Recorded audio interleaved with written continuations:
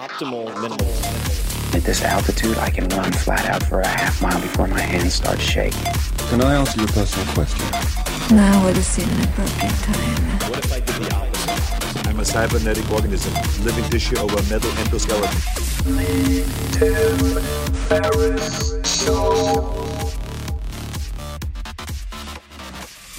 This episode is brought to you by ExpressVPN. I've been using ExpressVPN for a few weeks now, and I find it to be a very reliable way and very fast way to make sure that my data are secure and encrypted without slowing down my internet speed whatsoever. It's very easy to forget that I even have it on. But first, why should you care about encrypting data at all?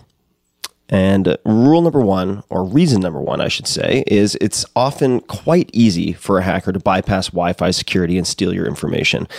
And I've seen this demonstrated by friends of mine who know how to do this, and it's terrifying. They can exploit flaws like Crack and many others. If you're interested in checking that out, you can Google Crack with a K, K-R-A-C-K. If you ever use public Wi-Fi at, say, a hotel or a coffee shop where I often do work and where many of you, my listeners, no doubt do work, you're often sending data over an open network, meaning no encryption whatsoever. One way to ensure that all of your data are encrypted and can't be easily read by hackers is by using ExpressVPN. All you need to do is download the ExpressVPN app on your computer or smartphone and then use the internet, the web, just as you normally would. You click one button in the ExpressVPN app to secure 100% of your network data. ExpressVPN is also recommended as the #1 VPN provider by review sites like TechRadar and CNET. ExpressVPN is a company that takes privacy and security to the next level. They invented a technology called Trusted Server to ensure that no data logs are written to a server's hard drive, even by accident. Trusted Server, all one word, was recently audited by PwC, this PricewaterhouseCoopers, to confirm how its technology protects your privacy. If you want one of the best solutions in online security and privacy protection, head over to expressvpn.com/Tim for an exclusive deal. ExpressVPN is offering 3 extra months free with a 1-year package to all of my listeners who visit expressvpn.com/Tim. Protect your internet today with the VPN I use to keep my data safe. Go to expressvpn.com/Tim to get started. This episode is brought to you by Business Wars. What's that? It's a podcast. People always ask me what podcast I listen to, and the truth is, I don't listen to that many, just a handful, because most of my bandwidth is taken up with producing my own podcast.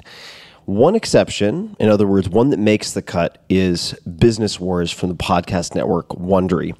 Of course, human history has thousands upon thousands of epic wars, and that has existed forever. But some notable wars are waged between businesses, whether between gigantic corporations or between tiny, tiny startups and large incumbents, David and Goliath situations. And Business Wars, which I've been listening to, just listened to it this morning, in fact, on my ride to downtown Austin, takes you right into the middle of these battles. Sometimes the prize for these competitors is your wallet or your attention. Sometimes it's just the fun of beating the other guy. The outcomes of these battles shape how we live, what we buy, and often what we think.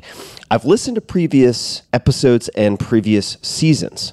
So, for instance, I have listened to Netflix versus Blockbuster. It was amazing. Nike versus Adidas, also incredible. But there are also smaller businesses and many different types of folks profiled. The sound design is incredible. I didn't think it would matter to me, but it really does. And the newest season, which I've been listening to, is about the WWE's, that's the World Wrestling Entertainment's long road to success and battles with the WCW. And just as one surprise, did you know that the World Wrestling Federation, now the WWE, started as just one of 30 regional wrestling associations? And the first episode, so this is WWF versus WCW, Titan Rising, and a lot of strategy comes out of this. A lot can be learned about how to do battle in business. But here's the description. It's the early 1980s, and there's peace in the wrestling business. For years, regional wrestling companies have maintained order by sticking to their own slices of U.S. and Canadian territory, but all that's about to change. Vince McMahon has just taken over the WWF and he wants war. He's on a mission to crush all opposition and establish the WWF as the only wrestling game in town. But his assault on the wrestling status quo will also make him a powerful enemy. Cable TV mogul Ted Turner. I had no idea about this backstory, and it's great. So definitely check it out. It's hosted by David Brown, a former anchor of Marketplace, who's really fantastic. So David, if you're listening, nicely done. Might ping you about future audiobooks. And it is an immersive sound design experience. You'll see what I mean when you check it out. That shares the untold and very real stories of what went on behind the scenes with, now broadly speaking, the leaders, executives, and investors and what led them to new heights or to ruin or sometimes somewhere in between. You can find Business Wars on Apple Podcasts or wherever you're listening to this episode right now, or head to wondery.fm/Tim. That's WONDERY.fm/Tim, Tim. That's where you can find Business Wars. It's a great show. I suggest starting with the latest series. It's really good, even if you don't care about wrestling whatsoever. I mean, as a child of the 80s, it was always somewhere in the culture for me. But it's great also as a sort of business strategy, tactic, art of war type of discussion. Latest series, WWF versus WCW. It's a pretty epic one filled with all the colorful cast of characters you would expect. Hulk Hogan, there's some amazing archival audio of TV shows that Hulk Hogan appeared on. Actually choked one anchor unconscious accidentally. It's a pretty fucking crazy story. Pardon my French. Stone Cold Steve Austin and many others. So check it out, wondery.fm/Tim. Hello, boys and girls, ladies and germs. This is Tim Ferriss, and welcome to another episode of The Tim Ferriss Show, where it is my job to deconstruct, at least attempt to deconstruct, through interviewing world-class performers, their habits, routines, lessons learned, etc. And my guest today is none other than Lisa Ling. Who is Lisa Ling? Award-winning journalist Lisa Ling is the host and executive producer of the CNN original series This Is Life with Lisa Ling, which is currently in its 6th season. And you can find that, at least this season, premiering on September 29th. That is a Sunday at 10 p.m. Eastern and Pacific. This is Life. In each episode, Ling immerses herself in communities across America, giving viewers an inside look at some of the most unconventional segments of society. In 2017, the series won a Gracie Award. Ling is also host of the CNN digital series This Is Sex with Lisa Ling, which explores the taboos around sex in America, and This Is Birth with Lisa Ling, which explores how healthcare legislation, income equality, and cultural shifts shape how people have children in America. She has a very illustrious career. We're going to talk about it in the course of our conversation. But suffice to say, from the Oprah Winfrey Show to Nightline to National Geographic's Explorer, she's reported from dozens of countries covering stories about all manner of things, including many topics that are neglected or ignored in mainstream media. Gang rape in the Congo, bride burning in India, and the Lord's Resistance Army in Uganda, just as a few examples. And we talk about the sort of emotional toll that that can take and many of the complexities of covering some of these extremely difficult topics. Ling got her start in journalism as a correspondent for Channel One News, where she covered the civil war in Afghanistan at 21 years of age, another experience we will talk about. She later went on to become a co-host of ABC's daytime hit show The View, which won its first daytime Emmy during her time at the show. She also served as a special correspondent for CNN's Planet in Peril series and is a contributing editor for USA Today's USA Weekend magazine. In 2011, her acclaimed documentary journalism series Our America with Lisa Ling began airing on OWN. She's also an author. She has co-authored Mother, Daughter, Sister, Bride, Rituals of Womanhood, and Somewhere Inside, One Sister's Captivity in North America and the Other's Fight to Bring Her Home, which she penned with her sister, Laura. In 2014, President Obama named Ling to the Commission on White House Fellows. You can find her on Twitter at Lisa Ling, on Facebook, facebook.com/Ling. And without further ado, please enjoy this wide-ranging conversation with Lisa Ling. I hope you enjoy it as much as I did. Lisa, welcome to the show. Thank you so much. And this has been in the works for a while, so I'm very pleased to finally be having this conversation. And we have a lot to cover, or certainly many questions that I would love to ask. So I'll start with age 21, Afghanistan. Was that your first time in Afghanistan? That definitely was. Yeah, I was 21, and never in my wildest dreams did I ever think that I would go to a place like Afghanistan at that age or ever. But it was certainly, as you can probably imagine, one of the most eye-opening things that I've ever experienced to this day. And did you, at, say, the end of high school, think that that type of correspondent work is what you would be doing? Or did you have other thoughts in your mind for what you were going to be post-graduation? You know, when I was a kid, we didn't grow up with a lot of money. And I've always been an insatiably curious person, even as a young kid. But I really didn't have the opportunity to travel that much. And so when I was 18, I was hired to report for a show called Channel One News, which was a show that was seen in schools across the country. In fact, Anderson Cooper was one of my colleagues. And they sent us off into the world to cover far-flung stories in distant locations. And one day there was talk amongst some of the executives about sending a correspondent to cover the Civil War in a country that at the time I couldn't even identify on a map, and it was Afghanistan. And I agreed to go because we'd be going in with the Red Cross. And so the likelihood of something happening while with the Red Cross would be far less than had I not gone in with them. So I agreed. And from the moment I set foot in Jalalabad, Afghanistan, I just, realized I was very, very, very far from home. What was, say, the first 48 or 72 hours of that experience like for you? I mean, as a 21-year-old, you're still very malleable. I mean, your personality is certainly developed to some extent, but at that early kind of nascent point in your professional life, what were the first few days there like for you?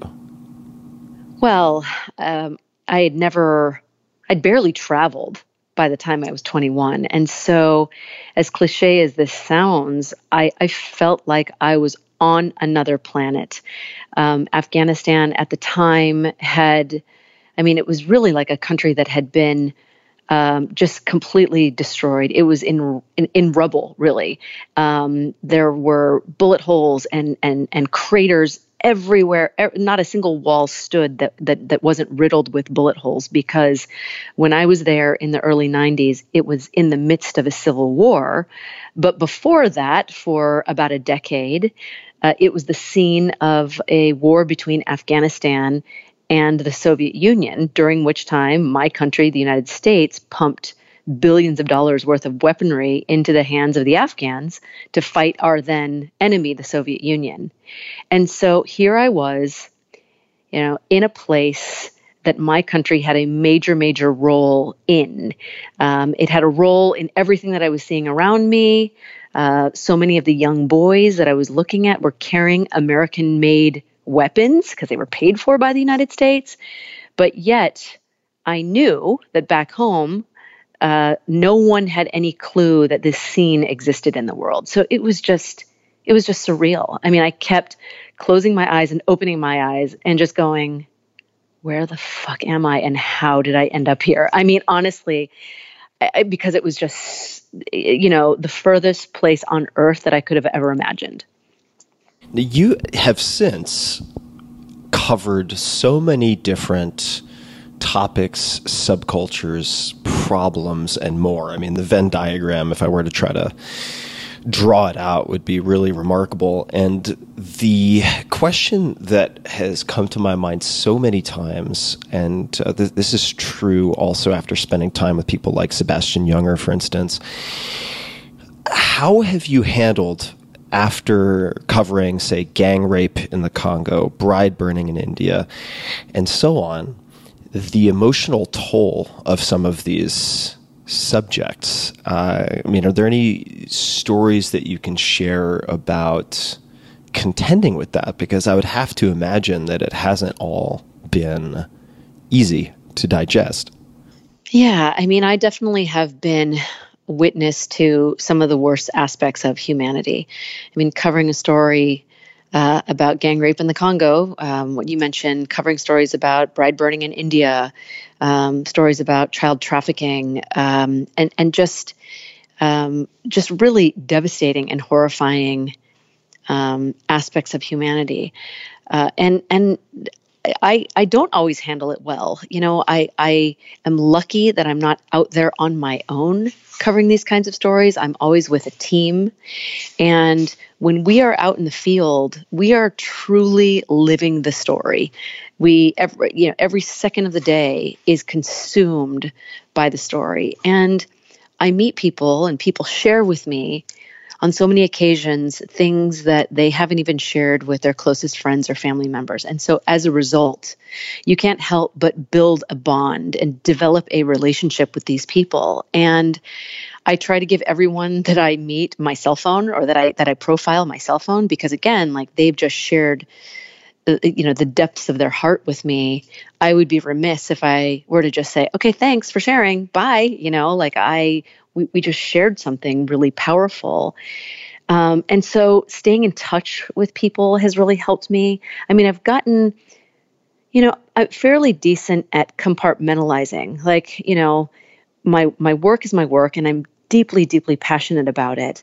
But it sort of exists for me in one part of my heart and my brain, and then my family and my life are another part. Do they ever get fused? Absolutely, all the time. And my husband, my family, they know that sometimes I just need some space to just decompress and process.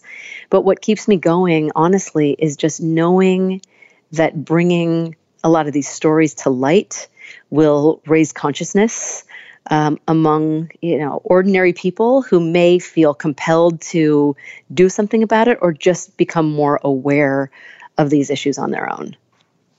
So I've a few follow-up questions. The first is, do you have any stories of becoming enmeshed with some of these subjects and people who have suffered when you provide, say, your cell phone, which is a very human and humane thing to do? Simultaneously, it opens up the door to, I would imagine, all sorts of potential complexity. Oh yeah, I mean, I've gotten calls from drug addicts at all hours of the night. I've gotten calls from prison, many calls from prison, and there is a risk. There was an inmate that, and this wasn't someone I gave my cell phone number to. But we had this really personal exchange while I was interviewing him. And it was really like, he really revealed so much about his life and what propelled him to, become the man that he became and do what he did. And so he started writing to me, and I would write back to him. And after a while, I just, life took over, and it became increasingly more difficult to keep up, our pen pal relationship, right? And so one day I get a letter in the mail, and he's threatening me with violence because I stopped, or I hadn't written to him in a long time. And that was certainly a moment. And it wasn't just like, I'm going to kill you. It was like a really, really terrifying thing that he said. And I thought about reporting it. But I didn't. And subsequently, a couple of months later, he wrote me another letter apologizing profusely. But it was one of those moments where I thought, maybe this wasn't such a good idea to maintain this relationship. That was, that was the only time something like that happened. For the most part, I get asked for money from time to time, particularly from people who are abusing drugs. Or I get asked to help in different ways. And I try to do what I can, and I tell people that I will do what I can, but I also make it clear that, I can only do so much. That sounds very difficult. What do you say to, say, a drug addict who's asking for money, who perhaps you've helped, which might in its own way set a precedent or an expectation? What do you say to someone who's asking for something like that, that you can't continue to provide? Well, look, Tim, I mean, I've bought a lot of bus tickets for people, and I am, though, very open now. And I did learn the hard way because, one of the guys that I was buying bus tickets for, I found out later on that he was continuing to use. And so now I will say to people, look, just to make things clear, I'm not going to give you money. I'm never going to give you money because I don't know really what you're going to do with it. But if I can help you in any way, if I can direct you to resources, I will do everything I can to try to do so. And I really do. I mean, again, I do take responsibility for these relationships, and they're important to me and they're personal for me. And I really do care about these people because of this thing that they shared with me and that we shared together. But I do have to be very careful because when it comes to money, I realize, especially when someone is under the influence, that I can be very easily taken advantage of. Yeah, it's a balancing act, or it would seem to be. And I remember at one point befriending this homeless man in San Francisco where I used to live, and at one point paid him to give me a tour of the sort of homeless economy and the homeless underground in San Francisco. And he was entirely coherent. It was actually a fascinating and really eye-opening experience. And I mean, the homeless situation in San Francisco is absolutely terrible for many reasons. And later, not that much later, something like 72 hours later, he had my cell phone and had a complete psychotic break and was just making no sense whatsoever. And it was really gut-wrenching because he seemed to go from periods of lucidity to complete detachment from reality. And I was very unsure of how to even approach helping someone like this, which may be beyond the scope of our conversation, but it puts in perspective for me always the work that social workers do. I mean, they are on the front lines of all of this stuff, right? And they also, in many cases, become deeply entwined with people. And I think the difference between people like you and me is, while we may establish relationships, we don't really know how to deal with people who are in the throes of addiction or who are mentally ill, and it's as much as you want to try and help people, there certainly are risks that need to be taken seriously as well. So let's talk about personal risks. And you mentioned decompressing and processing earlier. Could you speak to perhaps a particularly challenging experience? It doesn't have to be related to the television work, but it certainly could be, and how you processed and metabolized something that was very difficult, because it seems like there have to be instances where, as much as you can compartmentalize, you can't unsee things or unhear things that come into your perceptive field. And how do you metabolize, say, some of the more difficult experiences? Years ago, I interviewed a 17-year-old girl named Ashley who was sold into the world of commercial sexual exploitation when she was like 11 years old. She was basically sold by a cousin to be a prostitute. And I remember, I had an all-male team, and I asked them all to sit outside so that she and I could have a more candid conversation. We were in a bedroom. So the only man in the room was our cameraman and the two of us. And as she was recounting her story, I remember her telling me about how at 11 years old, she would on a regular basis call the police and beg them to arrest her, so that she could have a safe place to sleep. And Tim, it was just like, it was so gut-wrenching the way she was telling the story. And from outside of the room, I could hear my male colleagues going, like starting to cry. And then I just totally lost it. And she ended up having to console me because I had just been so overwhelmed with grief. And after that interview, my team and I, we just kind of like huddled together and just, we all cried together. Again, like this is 5 men and me. And we just had to let it out. It was just so devastating. And, I mentioned earlier that having these teams who are with you along the way has really been my salvation, because if I were alone doing this, I don't know that I would have been able to survive all these years, because it is so emotionally taxing. But having these people, by my side, and really my team consists of the most sensitive, incredible people, men and women, has been what has gotten me through all of it. And hopefully I've been able to help them get through it as well. But it just makes you realize like how much people are hurting out there, how deep and dark people's worlds are, which, by the way, is why I'm so excited about all the work that you're doing in psychedelic research, because I think that it's just to ignore this possible pathway to recovery from trauma and grief would be just a colossal mistake, given how much people are hurting. Yeah.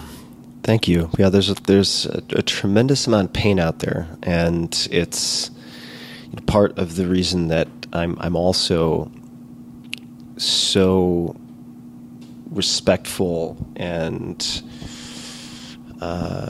encouraging of the incredible work that you do, is that you're sharing stories that, at the very least, help a not so small subset of the population to know that they are not alone in the type of suffering that either they've experienced or that they have felt because loved ones have suffered. And I think that's a very, very important ingredient in any recipe that will begin to resolve or mitigate some of these, whether it's atrocities or just simply conditions that are debilitating. Yeah, and to be honest with you, what I really hope that people will do when they watch my work, any of my shows, is just to feel something. I think we have become this culture that doesn't want to feel, and it's really easy for doctors, when we're going through things that are hard, to say, "Well, here's a pill to take. Let's take some edge off. Let me give you something." And for me, one of the main reasons why I love what I do so much is because I like to feel, whether it's feeling, heartsick or feeling glee, like recognizing what it's like to feel. It just makes me feel more alive. My senses are heightened, and I feel grateful that I'm able to have this kind of experience, irrespective of the feelings that are generated. And unfortunately, we're afraid of feeling, and I think that it's becoming increasingly dangerous. And so, I hope that people, when they come and see my work, they will be prepared and ready to feel. But I also hope that they will come with an open mind, because we will often profile or immerse ourselves among people that you would otherwise never get a chance to get to know, or you might not want to get to know. But hopefully we will give you an opportunity to know people who are different from you and develop a better understanding of our fellow humans.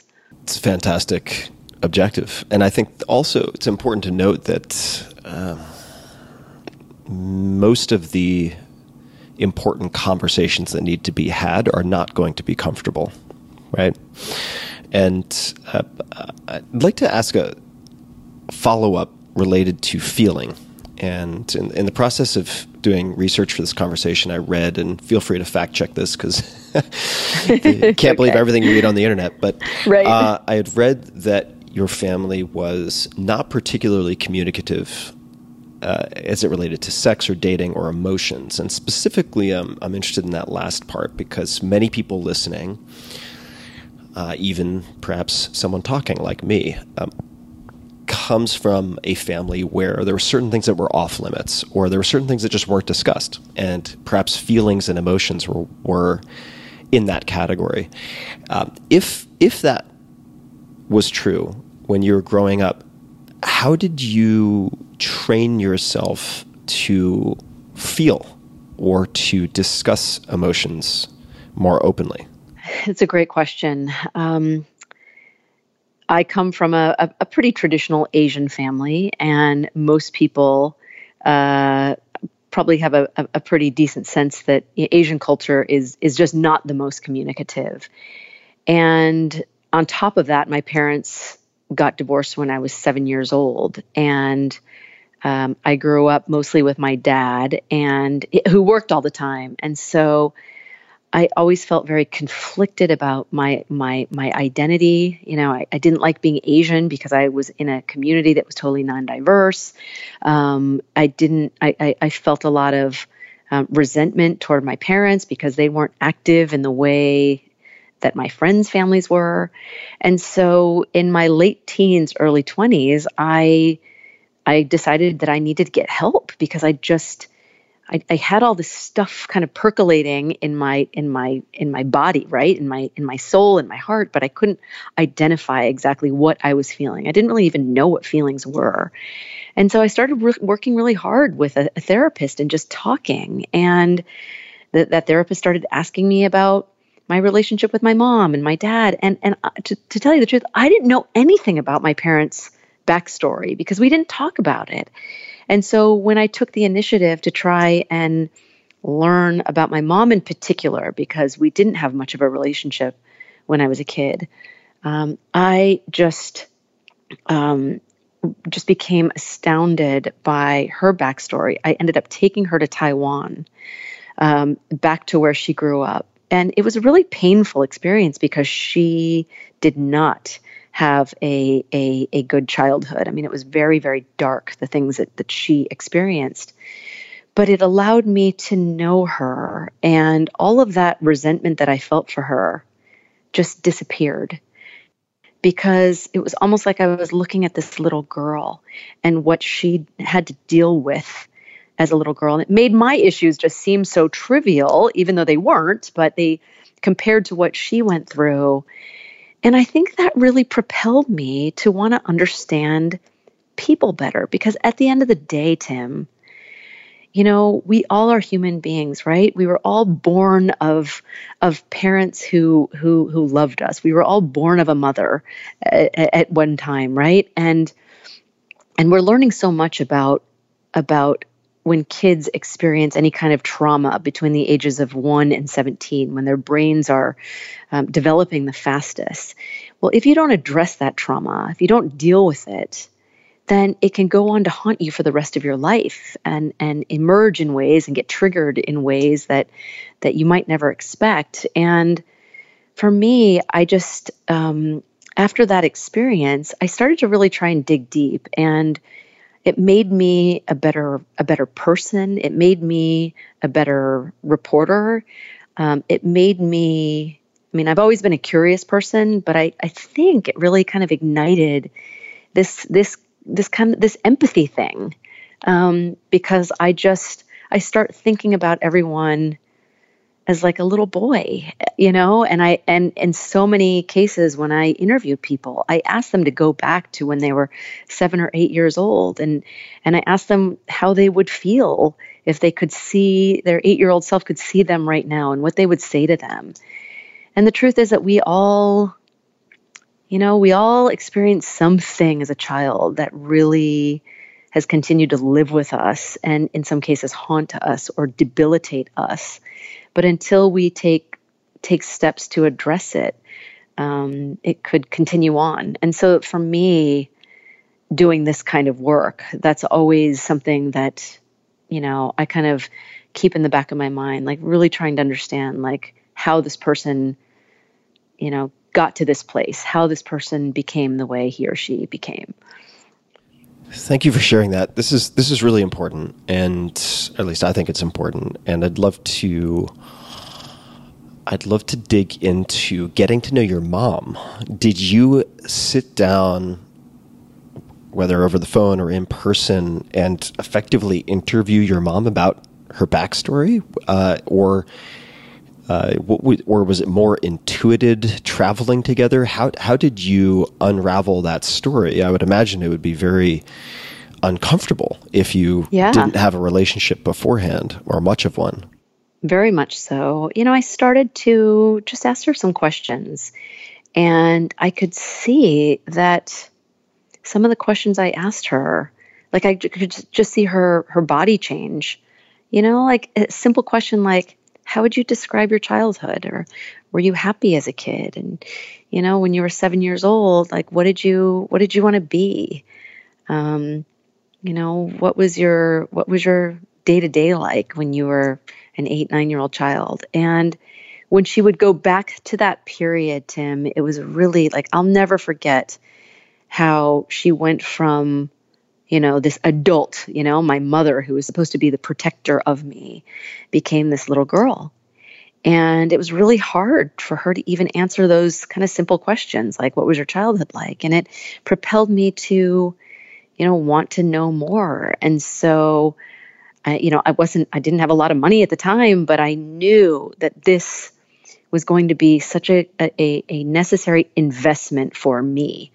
And for my mom too, because it was obvious that she had never talked about a lot of this stuff. And so we took this trip to Taiwan, and a lot of it was really painful. A lot of it was amazing because it was just the two of us having this journey, and we kind of shared intimate moments that we'd never shared before as mother and daughter. And to people out there listening, if you've never taken the time to really understand your parents' lives, I would really urge people to do so, because it's really, it will bring people so much more clarity as to like who their parents really are and why they have made the decisions that they've made. I really want to underscore how much I agree with that, and have seen the type of conversation you're describing, which can be very uncomfortable, completely change how my adult friends operate in the world and relate to their family, meaning not just their family parents, but their family, spouse, kids, etc. Because perhaps on some level, if you have unresolved resentment, not to say that this conversation will resolve it all, but if you have some degree of resentment towards your parents, your childhood, and your ability to parent, and so many other things that may be sort of below the liminal layer of awareness, it's really remarkable. And I've had some very open conversations with my parents in the last few years that if you had asked me 10 years ago if I would ever even contemplate having these conversations, I would have brushed it aside as completely impossible, right? Yeah. And it's given me a level of relief that I couldn't have predicted beforehand. Well, I think it's particularly critical for men to do this, because I do feel like right now there are a lot of young men and men who are feeling crisis right now. Whether it's the job market or the Me Too movement or whatever. The suicide rate, for example, is skyrocketing among men. And I think that for so long, men have been told to not feel or to not show emotion.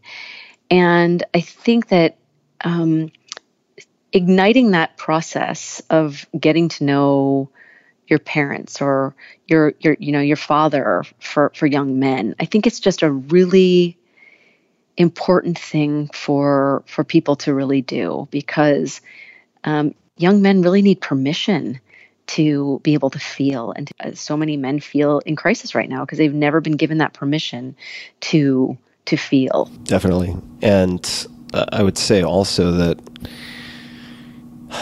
if anyone listening is perhaps saying to themselves, as I did for a long time, well, I just don't want to deal with it, right? I don't want to open that Pandora's box. Like, I've put it behind me. I've compartmentalized.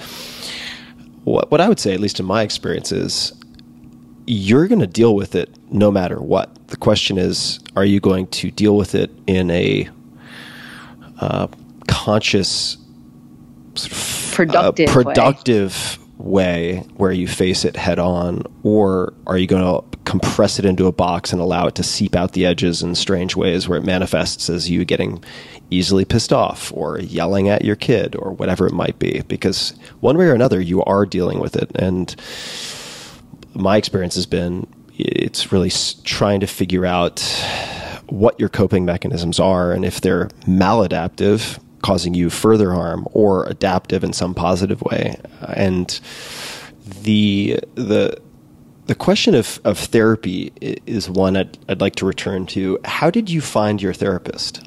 Ooh, that's a tough question because I don't even remember. And I suppose the tack I'm taking is how might you suggest people find a therapist if they've never even entertained the thought before, right? But so it can be self-referential, or it could be just a broader discussion of therapy. Yeah, well, unfortunately, in our culture, our healthcare system is not conducive for people to find therapists or even have insurance cover therapy, which I think is so.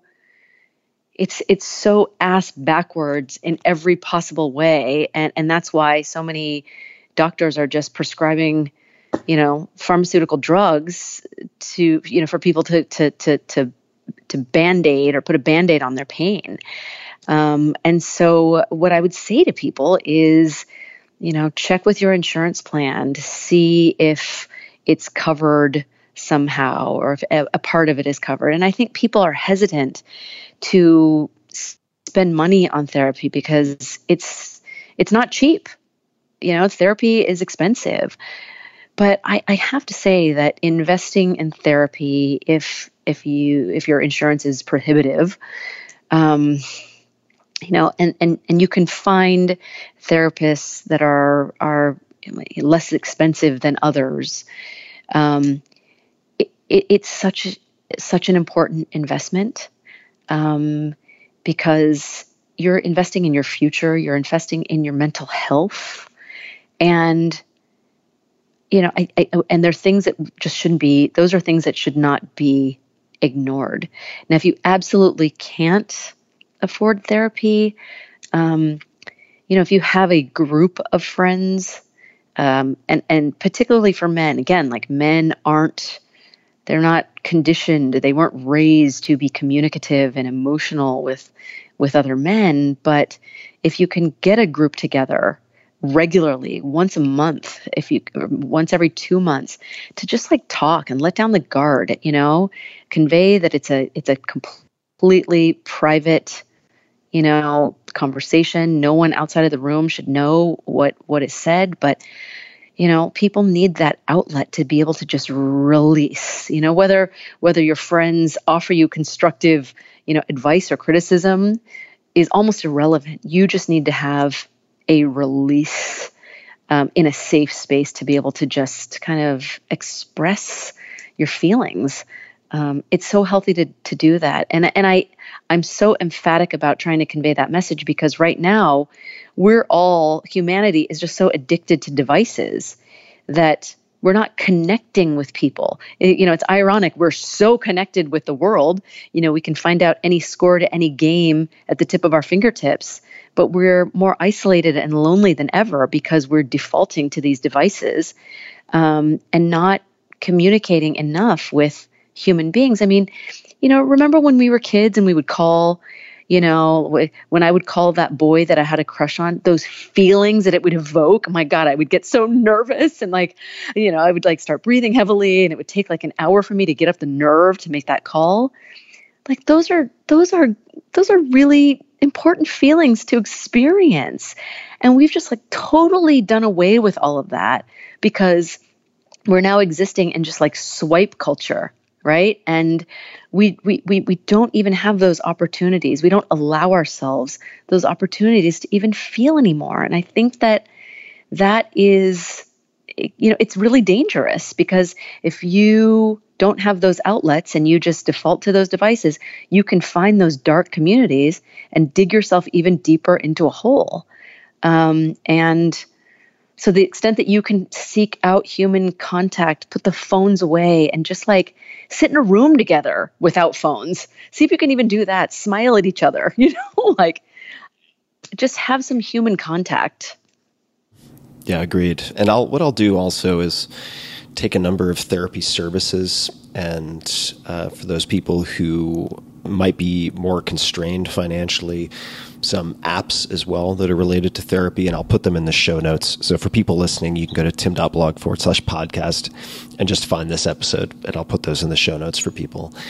That'd be great. You mentioned earlier the sort of male demographic increasing suicide rates as a trend line. I'd like to talk about some of your female influences, extraordinary women who have perhaps influenced you. You've spent time with some incredible people, and I mean, just to name a few: Oprah Winfrey, Barbara Walters. What have you picked up, observed, or learned from some of these incredible women you've had the opportunity to spend time with?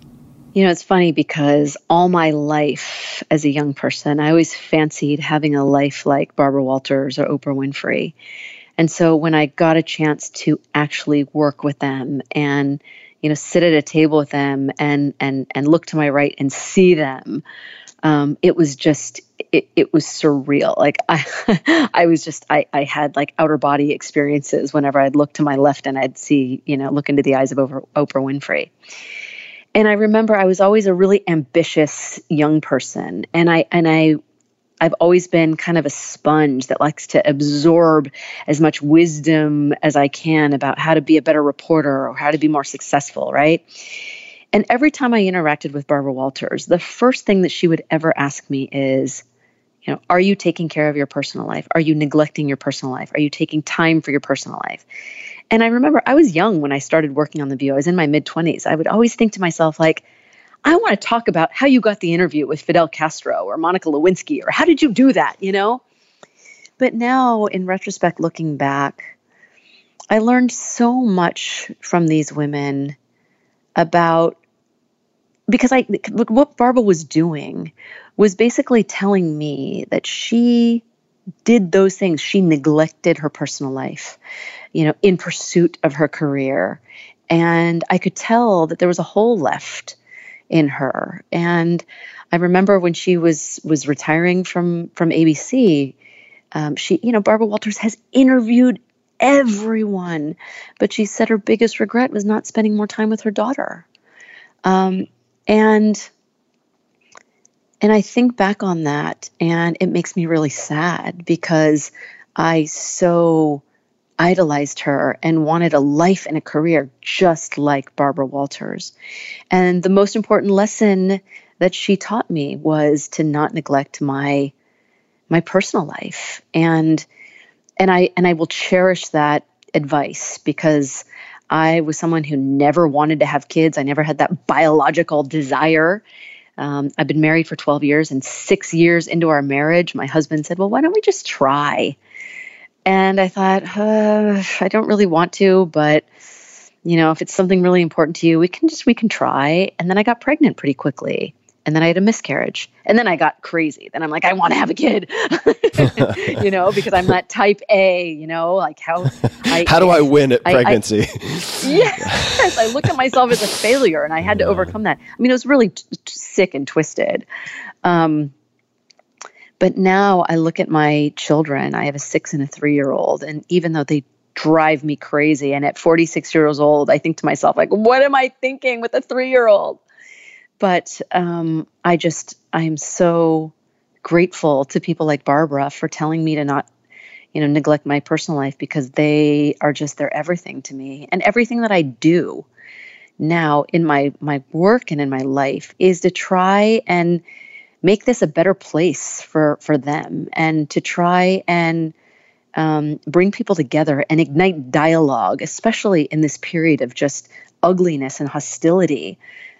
Because I've always just believed that the more we know about each other, the more we will respect each other, and the better we become ultimately.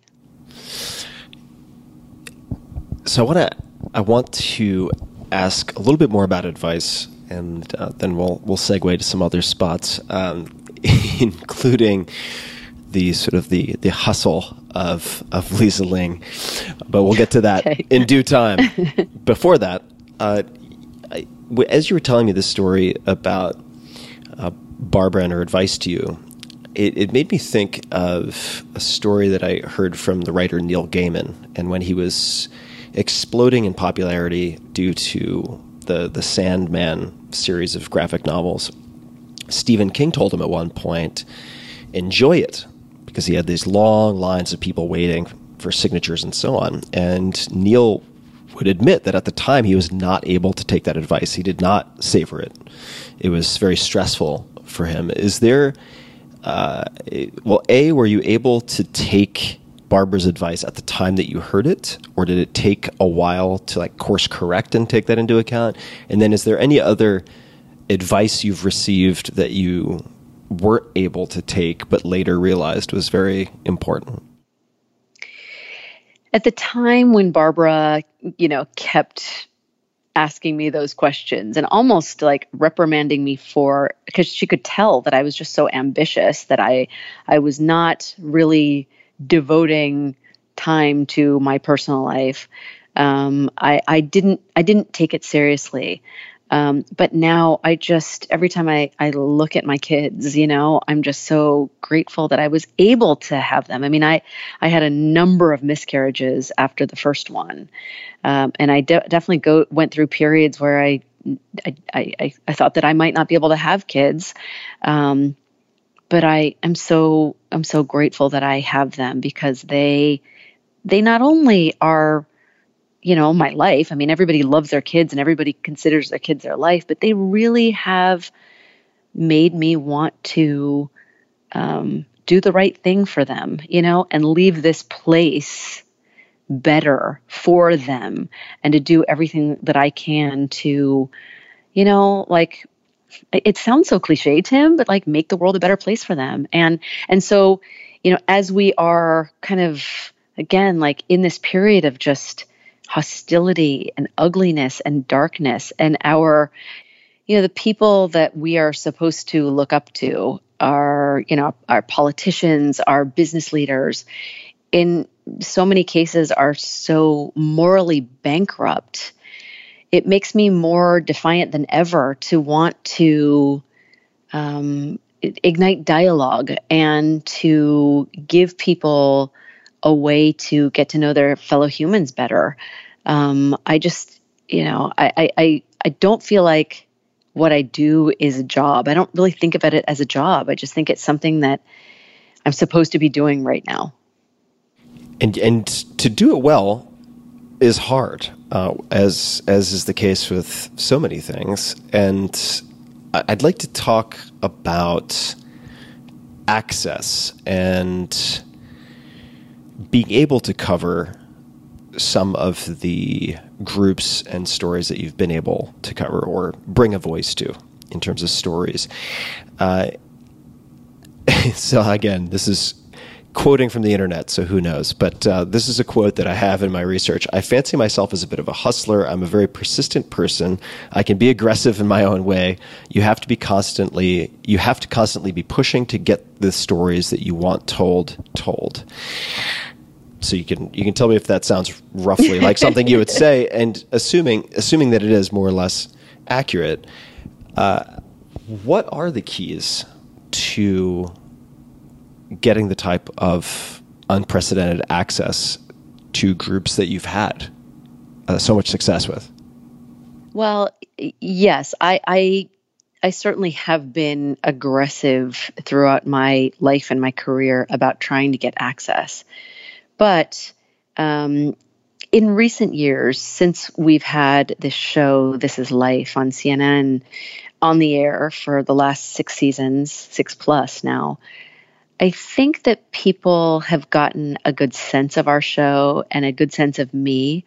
And I think if you're a regular viewer of our show, you see that I am not a sensational or exploitative person.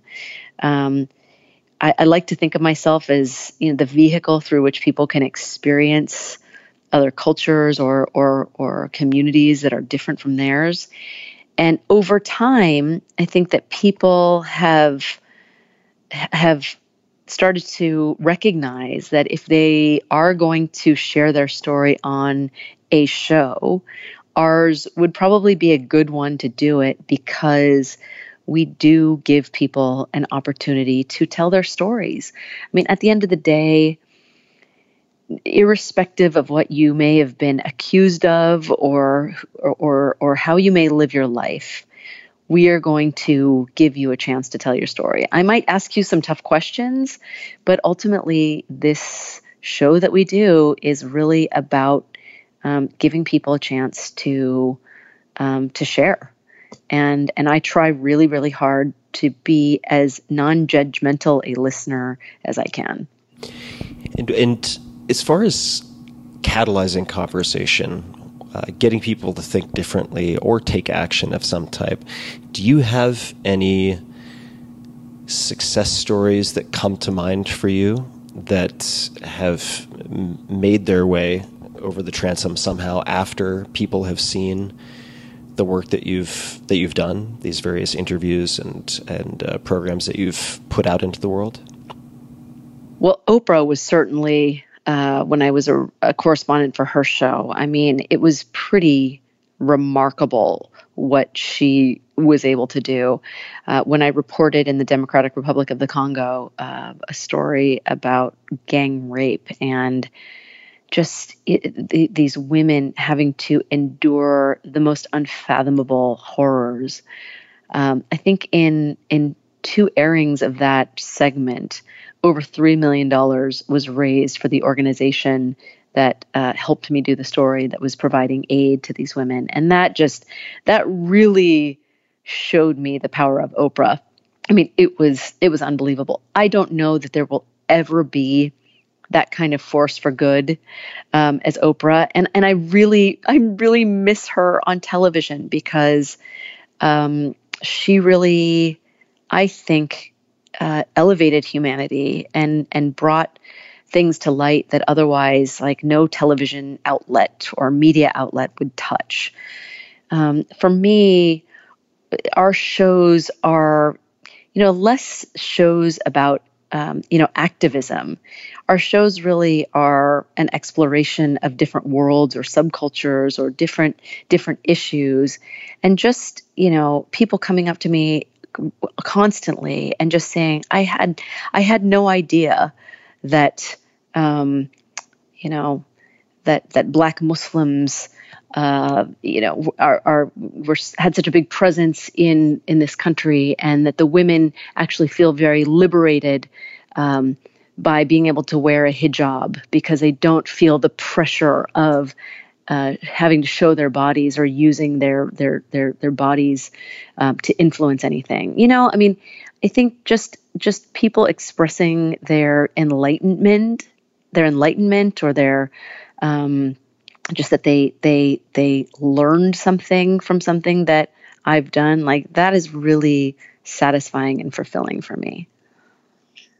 I think it's a real service, because you're offering people the opportunity to stress test a lot of their assumptions and to sort of broaden their picture of reality to accommodate firsthand reports from people that might conflict with whatever stories they've kind of fabricated or inferred from sensational news headlines and so on, right? So yeah, I mean, a couple seasons ago, we did something about gender fluidity, and we profiled a man named Steve who was starting to dress in women's clothing. And Steve told me that he'd always wanted to, like he always felt this connection with his feminine side, but because we live in a culture that has never welcomed it, in fact, to the contrary, was really, he felt like he had to suppress that feminine side. He never would wear women's clothing out. Like he always felt like he was more gender fluid than not. And so I was in a room with him as he was putting makeup on, putting earrings on. He put a dress on. And I literally said to him, Steve, I have to be honest with you. If I saw you walking down the street randomly, I would probably look at you like, oh my God, like what is going on? Like that guy is a freak. Like I might like just be predisposed to have that feeling. But having spent time with him, getting to know his story, just like getting inside his head, allowed me to see him so differently. That whole, exterior, the dress, the makeup, it was almost like that was what he was supposed to be wearing. Like I saw him no differently in lipstick and earrings than I did an hour before when he was just talking to me as Steve in a t-shirt and jeans. And it's just like such a testament to this idea of listening people and hearing people out. I'm as guilty as the next person of just following the people on Twitter who espouse the same beliefs as I do. It's so easy. I watch the media that espouses what I believe, and it's easier than ever to exist in these silos. And so what I'm trying really hard to do in life, but also in my show, is break out of those bubbles and really hear people out and understand how other people live. Because that's the only way that we're going to be able to come to an understanding politically or socially. Like I can't see us existing this way forever. It's just like, it's too volatile. Yeah, it absolutely is. And the more that we can at least be exposed to samples of profiles like you're providing, where we can see the sort of inherent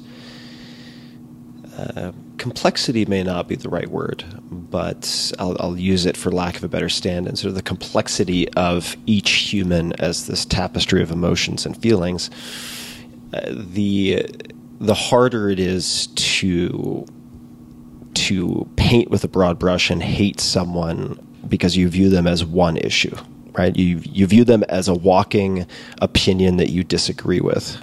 But when you start to flesh that out as a portrait, you realize that the vast majority of that person is shared. It's a shared experience that you also have. Absolutely, Tim. I mean, when we worked on a piece about the MS-13 gang, the gang that President Trump has, called animals, right? And yes, they have, as an organization, committed unspeakable atrocities and have committed the most violent acts imaginable. But if you, and this is not in any way to condone that savagery, but when you take the time to understand the kinds of things that these people were exposed to in their home countries, or the pressure they may have been under to do what they did, it doesn't make you, or it doesn't make me, I should speak for myself, feel sorry for them. It doesn't make me condone what they've done. It doesn't make what they've done right in any way. But it gives me the ability and the opportunity to try and figure out how to prevent the next young person who may be exposed to the same things from going down that road. Unless we can identify like where that behavior comes from and what those people were exposed to, it's not going to make it any better just to call them animals and try and hunt them down. you have to attack it at its root if you're ever going to be able to make real progress. Yeah, definitely. Looking at causes and not just symptoms, and it's very easy to discard or kind of brush away. Yeah, it's easy to just groups. it's just easy to characterize a group of people as savages who need to be punished at all costs. Yeah, it sort of absolves you of the responsibility of thinking, which doesn't ultimately solve anything. Lisa, what is up next? I believe that you have now season 6. Is that right? Yes. Of This Is Life with Lisa season Lang. 6. What does season 6 have in store? What are some of the topics that you'll be exploring, and also where can people find it? So our show, This Is Life, is on CNN. It premieres on September 29th, a Sunday, and will air on CNN every Sunday thereafter. Our first episode is called Porn X because so many young people are getting their sex ed from pornography. Porn has always been around, but now the ease of access, any kid with a device or access to a device can access unlimited amounts of porn, and it's having a devastating impact on an entire generation and the way they perceive sex and relationships. We're also doing a piece about benzodiazepines. So we're talking about Valium, Ativan, Xanax, Klonopin.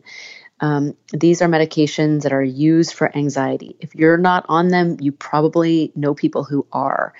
And they are medicines that should be used for very short periods of time. But there's a whole generation of people who've been on them for years. And it's a highly, highly addictive drug. And there is a fear that benzos are the next opioids. We also explore women in the Marines. They've been the last branch of the military to allow women to participate in combat, and we embedded with the Marines at Camp Pendleton. We're doing an episode about swingers because swingers aren't what you think they are. They've now evolved into like an entire lifestyle that just welcomes free sex. And we also have an episode about this gang in Mississippi. It's the fastest growing gang in Mississippi. It's a white gang, although they're not a racist gang. But we understand why, we attempt to understand why that gang is growing so fast in the state of Mississippi. How do you choose your subjects? I mean, you have the ability to canvas extremely widely, to pick groups and subjects. How did you end up deciding on some of these? Well, very randomly, actually. I mean, I'm a pretty voracious reader and consumer of information, and we will generally pick about 20 topics and present them to CNN, and they will approve eight of them for us to pursue. But for me, it's really about exploring worlds that are just different from me that I think people would find interesting. The porn ed episode and the benzos episode, to me, they're two issues that I think people need to know about. As far as the pornography episode is concerned, like parents need to wake up and acknowledge the fact that the moment they give their kids a device, they have unfettered access to extreme kinds of pornography, even if they have really rigid filters on their devices. I mean, you're basically giving your kids a supercomputer to have on their bodies. And so there are some issues that we take on that I just think people need to know about. Yeah, the porn is tricky. I mean, the parental controls, I saw a tweet, I won't mention his name just in case he wouldn't appreciate it, but he put up a tweet recently which said, my wife set up parental controls, forgot the password, needed my son to figure it out. Now she has to ask him for the password to log into the parental controls to watch television. And it's a very challenging, I would imagine, situation where you have digital natives who, by almost every measure, are more savvy with technology than the parents who are trying to implement controls. For sure. Very, very challenging.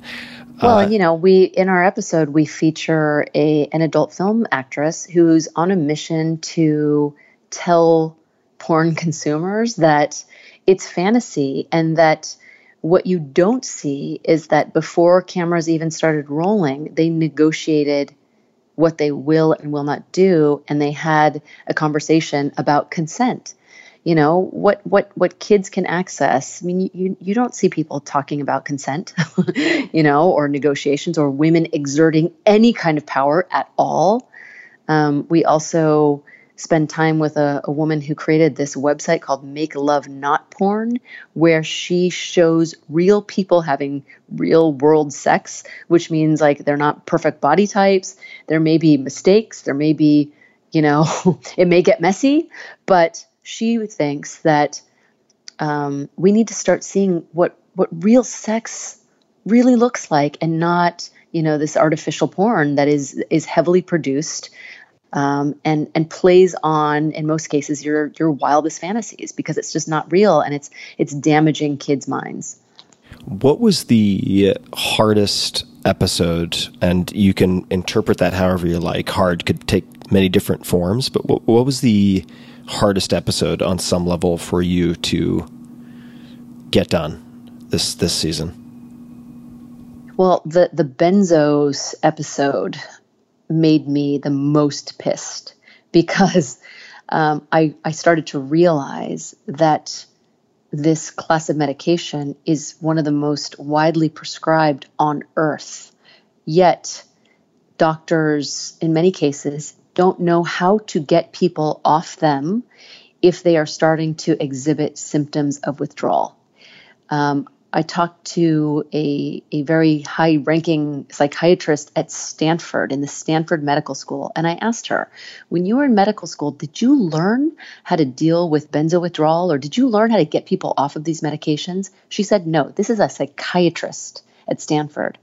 And now you have general practitioners, you have internists, you have pediatricians prescribing these drugs for an indefinite period of time. It's just... It has made me infuriated, because doctors are the people that we entrust with our safety, with our lives, and they, in many cases, don't realize how to treat the symptoms of these drugs. Yeah, it's such an important point that before you start taking any medication, and unfortunately this is incumbent upon the consumer, which is very unfair, but nonetheless, caveat emptor, to figure out what the termination clause looks like, in the sense that having a clear understanding of what the physical dependence can be if you take any drug, right? Which is reason, for instance, I have my girlfriend had a really bad injury some time ago, and we have an unused bottle of Tramadol at home, and I was like, you know what? I want to get rid of this right away, because having it in the house is a liability. A lot of these drugs are so powerful, but because they're common, the incredible potency, in some cases for good therapeutic effect, but often for devastating negative effects, are really underestimated. I mean, my best friend not too long ago died of a fatal combination of fentanyl and alcohol, because a friend of his said, oh, you have a headache? Here, take this, gave him fentanyl. And this friend, meaning the guy who gave it to him, had developed a very high tolerance because he was an opiate user. My friend had never used opiates and fell asleep and didn't wake up. And these are, just because something is common does not mean that it is extremely dangerous if misused or abused, or simply used for a long period of time. So I look forward to seeing that episode. Yeah, I mean, I really, really hope people tune into this, because, isn't it curious that these medications are so widely prescribed, yet, our culture is more anxious than ever. That's the irony in all of this. Yeah, it is. I remember speaking. I was moderating a panel on psychedelic science, which you mentioned earlier, at the Milken Global Conference, and I asked two questions before starting, and one of them, well, I'll tell you both questions. The first was, raise your hand if you know, I guess more of a statement, raise your hand if you know anyone who's taking antidepressants and is still depressed. Every hand in the room, like 400, 500 went up. And then I asked them, this is a pretty muckety-muck crowd, keep in mind, right? Yeah. And then I asked them, have you personally or do you know anyone who has been affected by opiate addiction? Raise your hand. And again, every hand in the room, 400, 500 went up. And it really begs the question, you know, are we treating causes, and do we have a system that allows for the treatment or the investigation of causes, or are we simply masking the symptoms of dis-ease that we really haven't taken the time to properly understand? So it is a very, very important subject. Well, yeah, and that's why I laud you for really taking on, you know, psychedelic therapy, because I think that it could, you know, under the right guidance, right, in conjunction with therapy, I think it could be really revolutionary and allow people to kind of like open up those pathways that have been closed up for so long. And I'm just honestly, I am absolutely terrified of a lot of these pharmaceutical drugs. But what terrifies me even more is that a lot of the doctors who are prescribing them don't really know, like really know the consequences and how to help people get off of them if they find themselves dependent on them. Yeah, that's terrifying.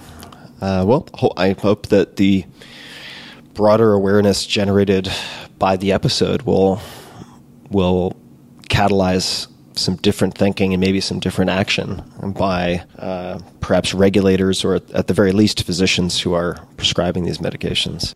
Yeah, I mean, I say in the episode, like, the one thing that I've done, because I've gotten medicine prescribed and I get the literature and I don't even open it, but I realize now that it's incumbent on me, if I'm going to put something in my body, I need to look it over. And if I have any questions whatsoever, I need to ask. We all need to be doing that more regularly. You know, we have to take the initiative, even though I do believe it's a doctor's responsibility to really know what he or she is prescribing. We also need to take responsibility and read through the literature when we get it. Yeah, absolutely. I want to change direction for just a couple of minutes, because I know we have limited time left, and we're going to come back to This Is Life. But you mentioned earlier that you're a voracious reader. Are there any books in particular that you have gifted often to other people in the past?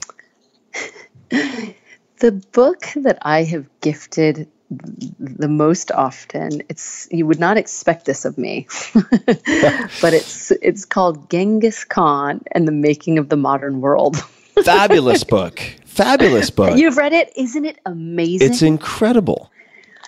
The reason I love that book so much, well, because I think that history has portrayed Genghis Khan as the ultimate raper and pillager of the universe.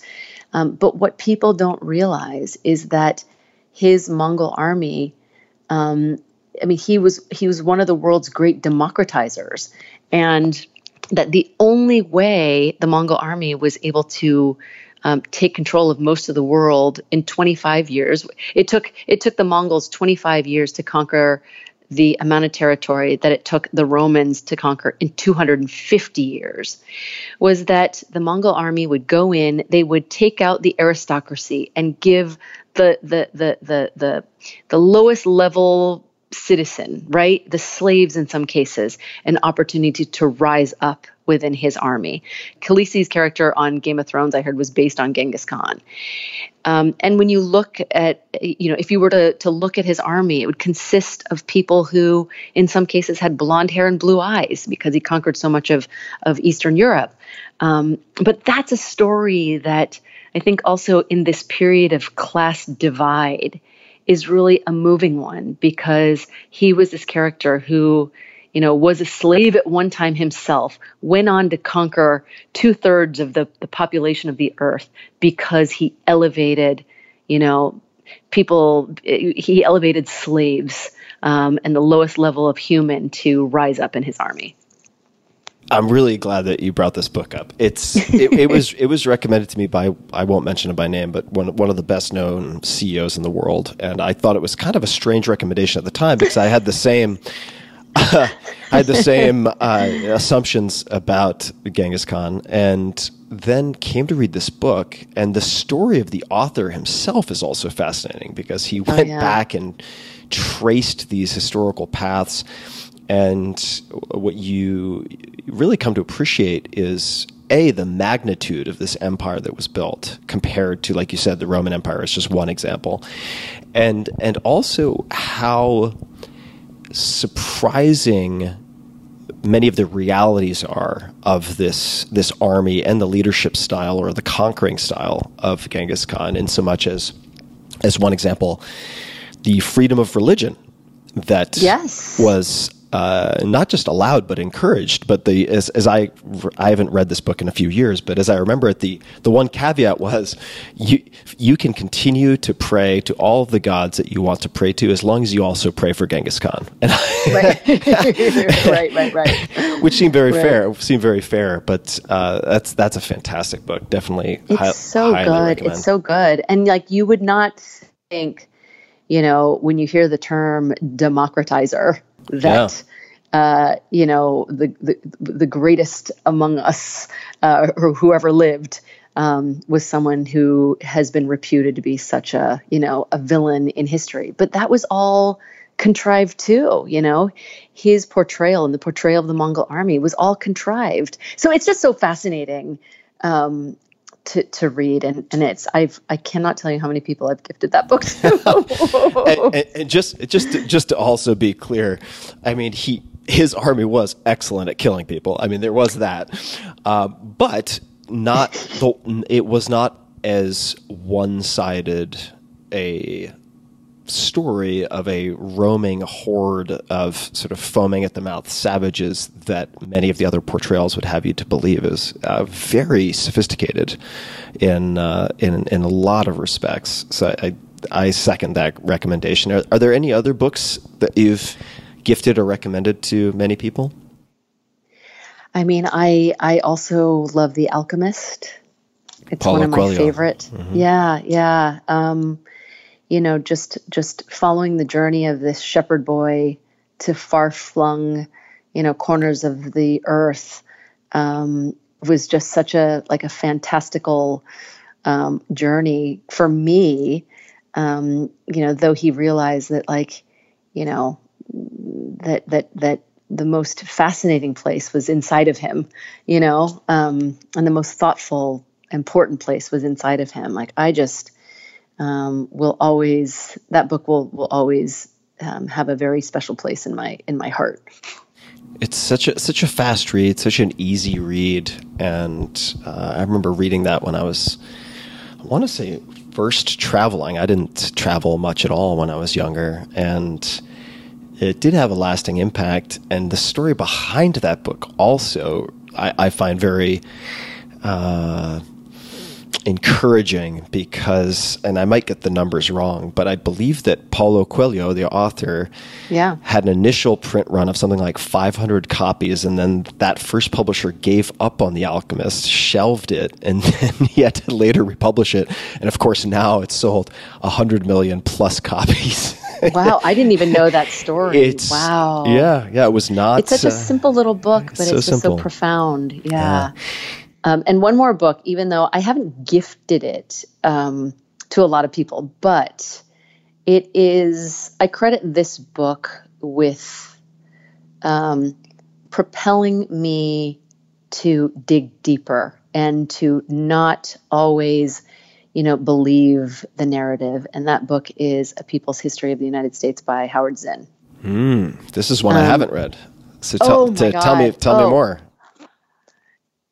You have to read this book because it will turn on its head so much of what you have always believed to be true about this country. It goes into graphic detail, the savagery that took place, with Columbus, with Christopher Columbus, on the Native Americans, the Native people who inhabited this land. I mean, it just forces you to rethink everything that you've learned and to think about it in another context. And it's a profound experience to read this book and think about it in the context of history. I love it. And you need to get this book, Tim. And, yeah, and after you read it, call me and let me know what you think. I mean, it's I will. Incredible. I will. And I, you know, what I love about the 2 of the 3 examples that you gave, much like the show, I suppose, so it shouldn't be surprising, is that these are assumption and narrative testing books. And, you know, I would say that, you know, if you find yourself, say, for any given week, having the day-to-day experience of not having uncomfortable conversations or reading things that make you uncomfortable, not in a mudslinging capacity, but in the sense of deeply and legitimately stress testing beliefs or narratives that you have about yourself or the world or other people, then you're really not living properly as far as I'm concerned. Because so much of what we tell ourselves is just utter bullshit. It's complete nonsense. And as soon as you start to stress test it, it just falls apart. It's like the wizard behind the curtain in The Wizard of Oz. So I'm really glad that you mentioned these, and I will pick up Howard's book. And when you read that book, you will, I mean, everything that you just said, it's after you read that book, you'll go, okay, now I get why she responded to this book, because your jaw will be dropped. And again, like everything that you learned in school, you will think differently about it. You'll think about this other perspective. And I think it will change the way you view our institutions. I think it'll change the way you think about what it means to be an American. And you know, hopefully it will strike a chord with you, and you will like just feel more empathy because of, you know, like how this country was, like the way this country was founded. Yeah, empathy, man. We could definitely use a heavy dose of more empathy, and I think one of the ways that you develop empathy in part is through allowing and even encouraging your own beliefs to be tested, developing more flexibility in how you perceive the world and other people, right? Absolutely. Because you know, the more labels you apply to other people and yourself, the dumber you become, to borrow a Paul Graham and paraphrase a Paul Graham expression. And it's through, I think, this productive discomfort of reading things like this or watching television shows like those you put out, that you develop a cognitive flexibility that opens the door to emotional development in terms of empathy. It's really important. Hey, it's easy to live in a bubble and to be told what to think and then spew what you've been told. That's easy, right? Yeah. It's hard to try and understand the truth or take the time. It requires time and energy to get invested in other people's stories. But I do, in my heart of hearts, believe that you emerge a better and smarter human as a result of taking that time. It is in no way a waste. No, and it's deeply positive. It's also deeply practical, right? At least in my experience and what I've observed, if you don't have any empathy, or you have very minimal empathy for other people who are labeled your enemies or the other party or whatever it might be, that's also reflected in, I think, how you treat the people around you, including the people you love most, and not excluding yourself. So, how you treat others as you would have them treat you, it goes the other way around as well. And I think that how you relate to the world and treat others is also often mirrored in how you relate and treat yourself. So this is deeply positive, I think. It makes you more adaptable, and it's also very practical from an emotional health perspective. Well, they say that empathy is a key driver in success. You know, some of the most successful people, you know, have you know, had those you know, characterizations, or could be characterized as being empathy. I mean, there's a direct correlation between empathy and success. But yeah, I mean, and I think that it's also you can develop empathy too. You know, it's not like it's something that you're born with, right? And I think for young people, for any parents who are listening to this, or just young people who are really attached to their devices, I think, you know, take that time, as I mentioned earlier, to just like put it away and have conversations with people, like really, really connect with people on a human level. I think that the further we get away from that, you know, the further we get from, you know, being able to feel empathy. And I think a great example of one of those conversations is the conversation that you had with your mom and the steps that you took after a childhood, which is very common for many people listening, of not discussing emotions. Through therapy, through this conversation with your mom and so on, creating access to your own emotions and greater awareness of your own emotions naturally led you to a greater development of empathy towards other people, because you're able to recognize. I know I'm a better person as a result of that experience, and ultimately I do think I'm a better mom because of it, because I recognize how much it benefited me to take the time to understand, you know, my mom's past. It was one of the most important life lessons for me. Yeah, I would imagine your kids are going to benefit tremendously from the effort that you took in having some very uncomfortable conversations at the time. And let me ask just a few more questions. I know we're coming up on time shortly. This is a hard question, so you can sort of tackle it from any angle you like, but the billboard question. So if you could put a message, a quote, an image, anything non-commercial on a billboard, metaphorically, to get something out to billions of people, let's say, does anything come to mind that you might put on such a billboard? You know, the thing that I think would speak to these times would be like, stop texting and start listening. Yeah. Because I feel like so much has gotten lost in this digital culture that we are, you know, living in. Yeah. Yes, indeed. I think we're very poorly designed for the environments that we have created for ourselves from a digital perspective. Look, and I mean, you know, and I need to practice what I preach, because I'm on my device a lot. I try really hard now to put it away when I'm at home, and if I have to do some work on it, I'll tell my kids, like, I'm going to go upstairs into another room, because it's rude for me to be on my phone in front of them all the time. And how can I expect them to not be on the phone all the time when, you know, they get their devices one day, or when their parents one day?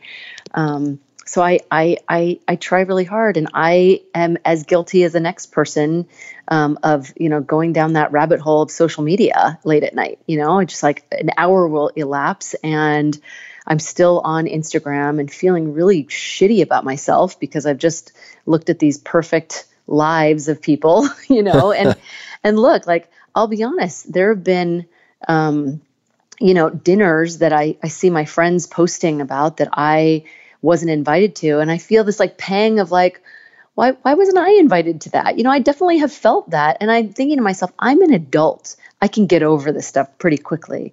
But for this young generation of kids that, you know, is growing up with this, like not getting invited to, you know, a party, and not just any party, because you don't just post any party on Instagram. You post like the sickest party you've ever been to on Instagram, right? And not getting invited to that. Like, what does that do to your ego? You know, it's like the thing I hated the most about high school was just like, I remember that kind of obsession I had with popularity, you know, because I think all young people, they want to know what their place is, and they want to have friends, and, you know, they want to be popular. Social media is that which I hated about popularity in high school, magnified. And I just, I think that we all need to just like put it aside from time to time and just like breathe and really, really connect with people. So like the message that my billboard, would contain would definitely have to do with just like, connecting with humans. Well, you do a good job of showcasing that in the work that you put out, and you have this season 6, This Is Life, on CNN.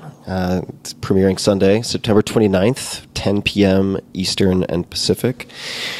And since we just mentioned social media, people can find you on Instagram. Correct me if I'm getting any of this wrong. Lisa Ling Instagram. That's your handle. Twitter at Lisa. I'm sorry, go ahead.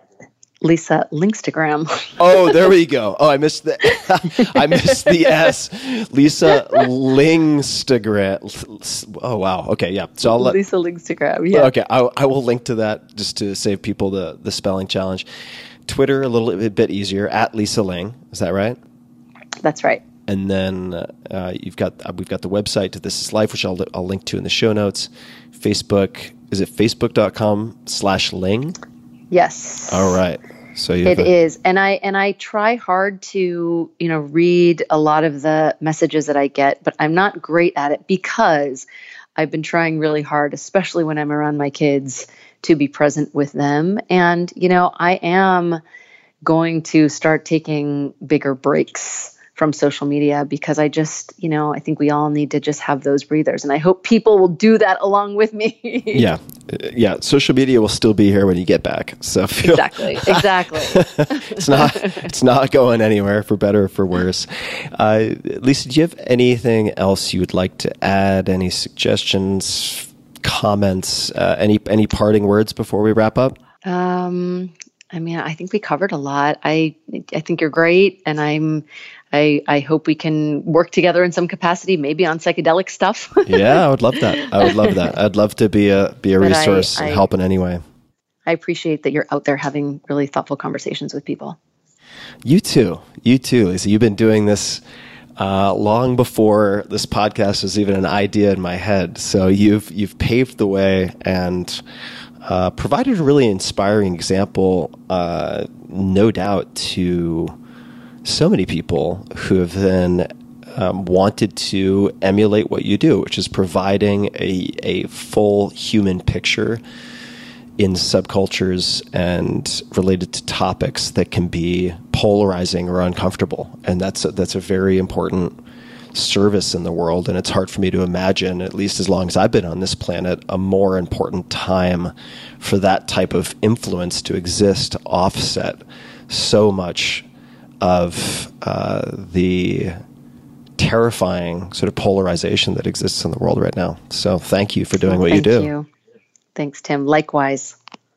And so I think this is a natural place to close. So thank you very much, Lisa. And to everybody listening, you can find links to everything we've discussed in the show notes, as usual, at tim.blog/podcast, and just look up Lisa Ling, and it will come to your fingertips. And until next time, thanks for listening. Hey guys, this is Tim again. Just a few more things before you take off. Number one, this is 5 Bullet Friday. Do you want to get a short email from me? Would you enjoy getting a short email from me every Friday that provides a little morsel of fun before the weekend? And 5 Bullet Friday is a very short email where I share the coolest things I've found or that I've been pondering over the week. That could include favorite new albums that I've discovered. It could include gizmos and gadgets and all sorts of weird shit that I've somehow dug up in the world of the esoteric as I do. It could include favorite articles that I've read and that I've shared with my close friends, for instance. And it's very short. It's just a little tiny bite of goodness before you head off for the weekend. So if you want to receive that, check it out. Just go to 4hourworkweek.com. That's 4hourworkweek.com, all spelled out, and just drop in your email and you will get the very next one. And if you sign up, I hope you enjoy it. This episode is brought to you by Business Wars. What's that? It's a podcast. People always ask me what podcast I listen to, and the truth is, I don't listen to that many, just a handful, because most of my bandwidth is taken up with producing my own podcast. One exception, in other words, one that makes the cut, is Business Wars from the podcast network Wondery. Of course, human history has thousands upon thousands of epic wars, and that has existed forever.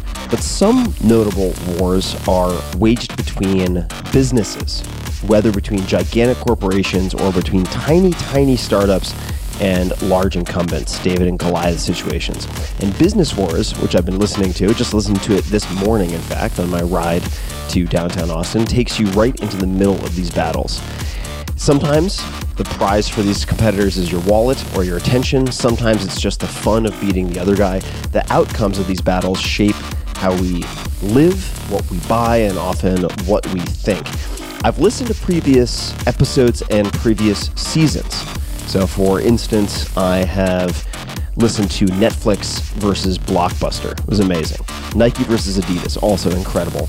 But there are also smaller businesses and many different types of folks profiled. The sound design is incredible.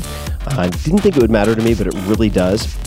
And the newest season, which I've been listening to, is about the WWE's, that's the World Wrestling Entertainment's long road to success and battles with the WCW. And just as one surprise, did you know that the World Wrestling Federation, now the WWE, started as just one of 30 regional wrestling associations? And the first episode, so this is WWF versus WCW, Titan Rising, and a lot of strategy comes out of this. A lot can be learned about how to do battle in business, but here's the description. It's the early 1980s, and there's peace in the wrestling business. For years, regional wrestling companies have maintained order by sticking to their own slices of U.S. and Canadian territory, but all that's about to change. Vince McMahon has just taken over the WWF, and he wants war. He's on a mission to crush all opposition and establish the WWF as the only wrestling game in town. But his assault on the wrestling status quo will also make him a powerful enemy. Cable TV mogul Ted Turner. I had no idea about this backstory, and it's great, so definitely check it out. It's hosted by David Brown, a former anchor of Marketplace, who's really fantastic. So David, if you're listening, nicely done. Might ping you about future audiobooks. And it is an immersive sound design experience. You'll see what I mean when you check it out. That shares the untold and very real stories of what went on behind the scenes with, now broadly speaking, the leaders, executives, and investors, and what led them to new heights or to ruin, or sometimes somewhere in between. You can find Business Wars on Apple Podcasts or wherever you're listening to this episode right now, or head to wondery.fm/Tim. That's WONDERY.fm/Tim, T-I-M. That's where you can find Business Wars. It's a great show. I suggest starting with the latest series. It's really good, even if you don't care about wrestling whatsoever. I mean, as a child of the 80s, it was always somewhere in the culture for me. But it's great also as a sort of business strategy, tactic, art of war type of discussion. Latest series, WWF versus WCW. It's a pretty epic one, filled with all the colorful cast of characters you would expect. Hulk Hogan. There's some amazing archival audio of TV shows that Hulk Hogan appeared on. Actually choked one anchor unconscious accidentally. It's a pretty fucking crazy story. Pardon my French. Stone Cold Steve Austin and many others. So check it out. Wondery.fm/Tim. This episode is brought to you by ExpressVPN. I've been using ExpressVPN for a few weeks now, and I find it to be a very reliable way and very fast way to make sure that my data are secure and encrypted without slowing down my internet speed whatsoever. It's very easy to forget that I even have it on. But first, why should you care about encrypting data at all? And rule number one, or reason number one, I should say, is it's often quite easy for a hacker to bypass Wi-Fi security and steal your information. And I've seen this demonstrated by friends of mine who know how to do this, and it's terrifying. They can exploit flaws like crack and many others. If you're interested in checking that out, you can Google crack with a K, K-R-A-C-K. If you ever use public Wi-Fi at, say, a hotel or a coffee shop, where I often do work, and where many of you, my listeners, no doubt do work, you're often sending data over an open network, meaning no encryption whatsoever. One way to ensure that all of your data are encrypted and can't be easily read by hackers is by using ExpressVPN. All you need to do is download the ExpressVPN app on your computer or smartphone and then use the internet, the web, just as you normally would. You click one button in the ExpressVPN app to secure 100% of your network data. ExpressVPN is also recommended as the #1 VPN provider by review sites like TechRadar and CNET. ExpressVPN is a company that takes privacy and security to the next level. They invented a technology called Trusted Server to ensure that no data logs are written to a server's hard drive, even by accident. Trusted Server, all one word, was recently audited by PwC, this PricewaterhouseCoopers, to confirm how its technology protects your privacy. If you want one of the best solutions in online security and privacy protection, head over to expressvpn.com/Tim for an exclusive deal. ExpressVPN is offering 3 extra months free with a 1-year package to all of my listeners who visit expressvpn.com/Tim. Protect your internet today with the VPN I use to keep my data safe. Go to expressvpn.com/Tim to get started.